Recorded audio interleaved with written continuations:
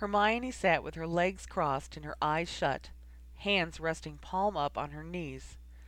A soft, warm breeze played in her hair, and she worked to clear her mind of every thought, every impulse. I miss Ron. I wonder if Harry's all right. I wish I had my books at night. I've hardly been able to sleep. I haven't seen my parents in almost a month. I wonder if they even miss me. My mind keeps wandering, she said, opening her eyes in frustration. Delia sat across from her in trance-like silence, hardly even breathing. Her yoga pose reminded Hermione of a mid-morning New Age exercise program she'd often seen while flicking through the telechannels over the summers, and she'd always found New Age to be more irritating than fascinating. Delia was much more normal than, say, Professor Trelawney, but Hermione couldn't shake the feeling that thinking was really just an offshoot of divination in disguise. Honestly, how am I supposed to think of just nothing? It's all we've done for 3 weeks, and you still haven't told me the point. Delia didn't answer right away.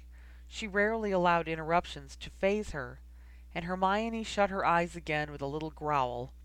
She was sick of sitting still. It was one thing to sit in a chair with a stack of books to thumb through or a diary to write in. That she could do non-stop. But this endless quiet, devoid of concrete information, was driving her out of her mind. It had taken her a week just to learn to sit properly, and her hips were still sore from the effort. Your mind will fix on thoughts, Delia finally said, and Hermione opened her eyes to find her mentor smiling serenely at her. With practice, you will learn to acknowledge thoughts and let them pass. Teach your mind to stay free, not to linger. I am trying, Hermione muttered, shutting her eyes again and seeing Ron, as usual, followed by the prone bodies of her parents. But I can't. Can't means won't, Delia answered. No, Hermione snapped. It means can't. She uncrossed her legs and stretched them out in front of her on the great, tiled patio that served as a meditation space. It was a perfect day. A lovely wind whispered between the pillars, and beyond the covered patio and the sunlit garden, Hermione watched the sea roll in and out. Perhaps a break, Delia said after a tense pause. She reached for her wand and summoned a platter heaped with fruit and goblets of sparkling water. Hermione eyed it dubiously. She rather missed plain old boring English tea. Delia smiled a little, raised her wand once more, and a second tray landed between them. This one bore a teapot, cup, and saucer. Thank you, Hermione said, feeling a little guilty. She reached for the cup, wishing she had kept her temper. I keep waiting for you to send me back, she said, glancing up at Delia. Why would I do that? Because I've got a mundane aura, Hermione muttered unthinkingly, and was startled when Delia let out a clear, free laugh. A what? Oh, nothing, Hermione blushed. A teacher once told me that. I just haven't got this kind of... She gestured around at the beauty of the day and the emptiness of the space, painfully aware of the lack of library. I don't know. I guess I'm just book-smart. She fidgeted. I think I might be wasting your time. How? Delia picked up an orange and began to peel it, looking unconcerned by Hermione's self-doubt. Well, I'm sure there must be someone who has a natural aptitude for this. You could have a much better suited apprentice. Perhaps, Delia agreed, offering Hermione an orange segment. But you are here. There is very little I can do with a talented student who chooses to pursue life elsewhere. Hermione shook her head at the offered fruit, and then turned the teacup around in her hands, swirling the tea, watching the little leaves drift into shapeless, meaningless patterns. I may be here for the wrong reasons, she said softly. I have to admit, I don't really understand what it is we're doing, and the longer we do it, the more I want to give it up. Delia nodded. She put down the orange and folded her hands. Are you ready to tell me why you've come? Hermione looked away. Delia hadn't asked that before, And the truth was, she didn't want to answer. But she never had such a difficult time learning anything. Not since divination had she felt so powerless, and it was much harder on her spirit than she was admitting. What did it matter if she'd always made top marks, when she was failing at the one thing she needed to learn? Even in her letters to Ron, she didn't confess the truth. Since arriving in Cortona, she'd become convinced that she had made the wrong decision. The fact that the island was paradise only made her more depressed. Everything worthwhile was 1,000 miles away. Perhaps, if she told Delia everything, then Delia could tell her whether or not it was right to continue on as her apprentice. I had loads of job offers, Hermione said, not sure where to begin. I wouldn't have had to apprentice, and there were a couple of positions I would have been very right for. I could have worked almost anywhere in England's ministry. She cleared her throat, embarrassed. I don't say that to be conceited. It's partially because my boyfriend's father is the minister. She laughed a little. I've had a letter about your abilities, Hermione. I'm aware of your intellectual achievements, and I know what avenues were open to you. Who wrote to you? Hermione asked curiously, flushing with pleasure at the words. She needed to hear that she was smart, just now. She certainly didn't feel it. Your headmistress. She thinks very highly of you. I've rarely read such praise. Hermione swelled with pride. Praise from Professor McGonagall was a rare and treasured thing. Did she by any chance mention my parents? She asked quickly, hoping the answer would be yes, sparing her a painful explanation. Yes. Delia drank from her goblet and breathed out. Her dark eyes were gently fixed on Hermione's face. But I need for you to tell me. Hermione's heart sank. She pulled her knees under her chin and wrapped her arms around her legs, noting absently how tan her skin was against the loose white robes. Ron would like that. Ron was much too far away. Hermione? Christmas of my 6th year, she said abruptly, deciding to get it over with. I stayed at school to watch over Harry, and while I was having a snowball fight, Death Eaters were torturing my parents. Hermione's nose stung and her eyes watered. I went home, and there were these horrible scorch marks on the walls. The Christmas tree was burned to ashes. My mother's china cabinet had been smashed through, and in the library there were fingernail marks. In the arms of the chair where Mum used to sit and read. Deep fingernail marks. The ocean rolled in and out. Hermione followed it with her eyes, trying not to remember too clearly. My room was obliterated, of course. Someone had burned mudblood across my Hogwarts letter. Not that I cared about it at that point. Hermione rocked back and forth, in rhythm with the sea, pretending Ron was holding on to her. She wanted Ron. My parents had already been taken to a Muggle hospital, but I sneaked them out and raised hell until St. Mungo's let them in. They're still there. Their eyes are wide open and they don't respond to anything. I used to visit all the time, but this summer I could hardly make myself go once.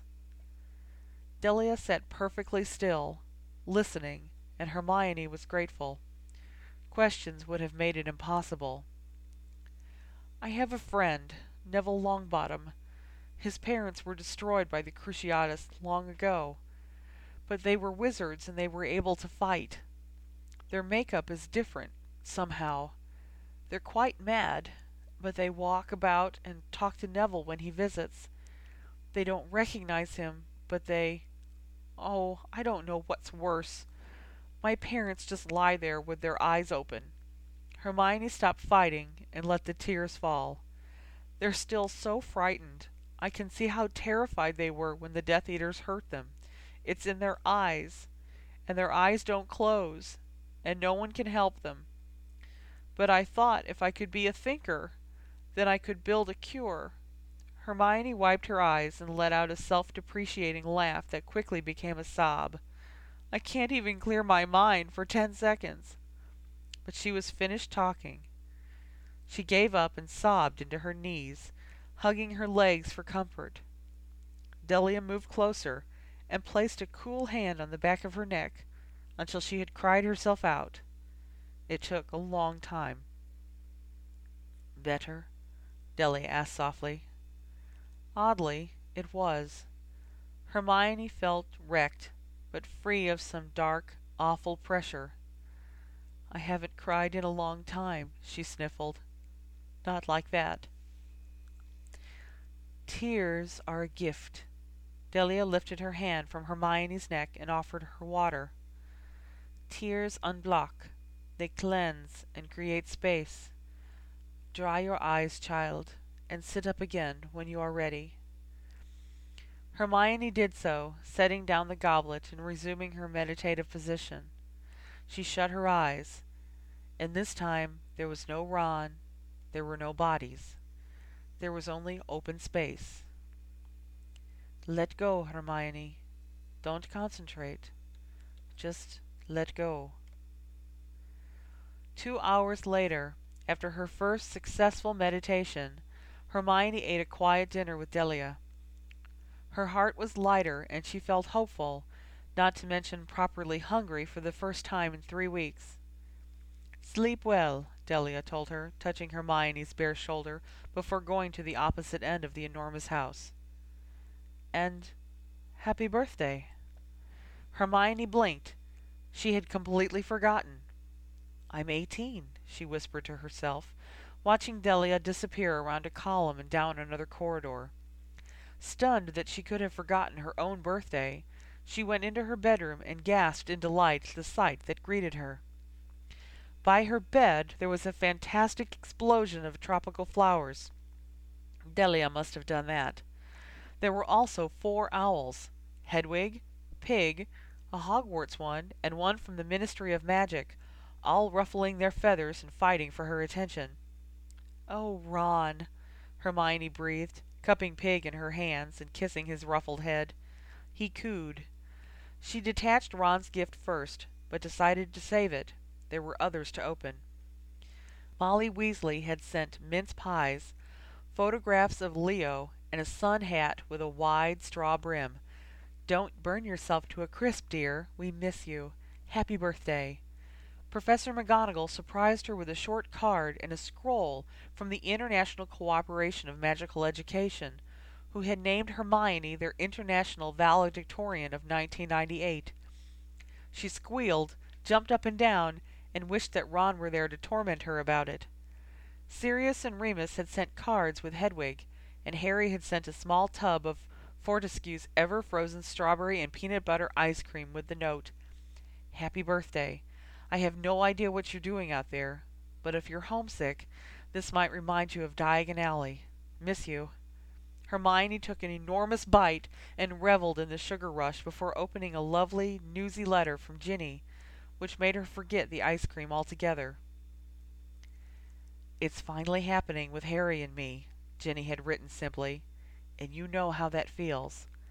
I haven't got the words." Hermione's eyes filled with tears for Ginny, and she felt oddly proud of Harry. It was about time. She wished she could be home to see what it was like, with them together. In other news, Ron and Harry moved down the street to the Notch, and now they fancy themselves stylish bachelors or something. No furniture and no dishes. It's not exactly style, is it? I stopped by last weekend, but there were clothes on the floor in every room, so I'm not going back until it's livable. Ron said they haven't had time to unpack properly. I say they're pigs. Hermione rolled her eyes. She could only imagine what havoc those two were wreaking on their own space. "So we're all doing well. I'm rather tired, but I can't complain when I see what Harry does every day. Ron's been hobnobbing about London with Sirius, and every time he catches me doing my schoolwork he says he's reminded of you, and then he prattles on about you for 2 to 6 hours. Remus still trusts me with the wolfsbane potion, which I've been brewing all week. The full moon is tomorrow, and he's not even nervous. I love having him for my teacher. Sirius is all right, I suppose. He skulks about the house, muttering on about Death Eaters and Dementors and Dragons and Dark Lords and Draco and other things beginning with D. Hermione laughed. Dursleys, she added aloud. When she had finished Ginny's letter, she laid it aside, and her heart gave an excited little leap.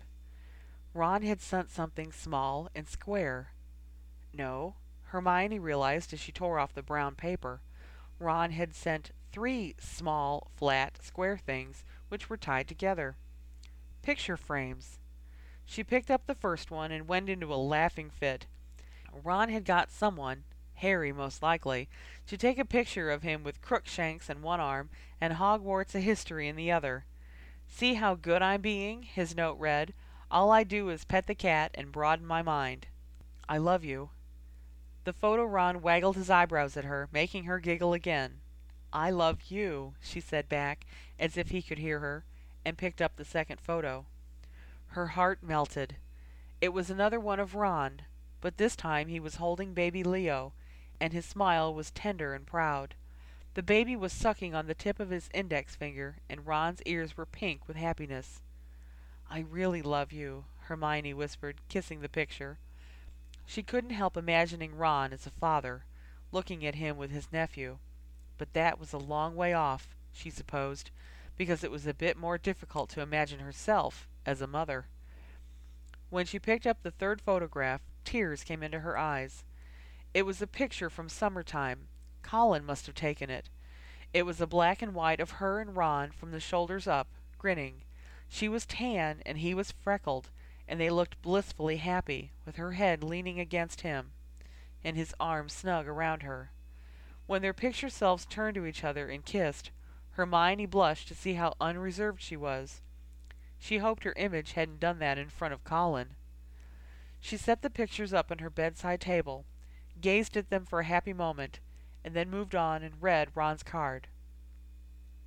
"Happy birthday to my head girl." Hermione giggled. "If I told you how much I miss you, I'd sound like a sap. Of course, since it's your birthday, I guess that's in order." Ron elaborated further in a paragraph that made Hermione sigh, and blush, and sigh again. She read it a dozen times, and then continued on to more prosaic topics, her heart still fluttering. "I've been giving Sirius a little help with his trials during the daytime, when I'm not at the pub. I don't help much because I don't know enough, but I try to take the details off his hands. He's looking a little more rested, and I can tell Remus is glad I'm doing it, even if Sirius hardly seems to notice. He's insane. He might not be a madman, but he's still a mental case, I'm telling you. And speaking of mental cases, one Draco Malfoy can kiss my royal arse if he thinks he's got a thing to go on in court. Sirius and I have been digging through our stuff for the trial, and it turns out that I could probably press charges in return if I really wanted to, for a little thing called defamation of character. Ha! How do you like that? He's been defaming my character for about 7 years, so if this law is retroactive, then I think I'd like to put him away for the next century, or just until he's too old to breathe. Dirty wanker." Hermione grinned in spite of herself, and was extremely relieved to hear that the trial preparations were going so well. It was hard not to be home, helping, but she was doing her best not to panic, and it was rather interesting to imagine Ron helping Sirius at court. She toyed with that image for a little while, lying down on her bed and curling on her side before continuing to read. "So, I'm doing fine, I suppose. But you sound so sad in your letters. You think you've got me fooled with I'm learning so much, and it's so lovely, and I could write 10 papers about it, but I'm not as stupid as I look, Miss Granger. Your assignment, 1 letter on my pillow tomorrow morning. 3 feet of parchment and 10 points off for every inch it's missing. And no fair writing really big. That's my trick, and you can't have it. Keep pig till it's done." He really knew her. Hermione shut her eyes and sighed, vainly hoping that Ron would apparate into her room and hold her, just for a moment. When he didn't, she read the last of his letter. "Send all future correspondence to the Notch, though, because as of last weekend, Harry and I are officially bachelors. Well, we live alone, anyway. I love you more than is strictly decent. Ron." There was a postscript, so tender in nature that it made Hermione want to apparate home. She felt a full sort of warmth as she changed into a light nightdress and sat down at her desk with Ron's letter.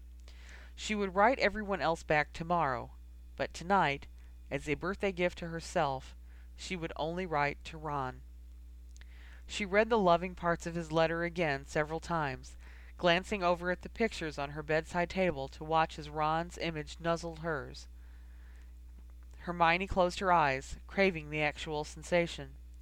3 more months without him seemed impossible. Not for the first time, she let her mind travel back over the details of their last night together, and when she could no longer stand it, she picked up her quill and began to write. She laid down the quill an hour later, hot in the face and breathing rather heavily. She couldn't reread what she'd written, or she'd never send it. It was totally honest, and so full of adoring, intimate remarks that Hermione was seized by a fit of nerves after tying it to Pig's ankle. She snatched it back and very nearly tore it to pieces. But in the end, she let Pig have it, and when the little owl was irretrievably gone, Hermione climbed into bed feeling scarlet all over. Even though it was Ron, it felt weird to put such personal things on paper. But it was also strangely exciting. Hermione hugged her pillow, her pulse racing as she imagined him reading what she'd written. Would he be shocked? Would he write back? "Oh, he'll write back," said a knowing voice in the back of her head. Hermione fell asleep, grinning a bit wickedly.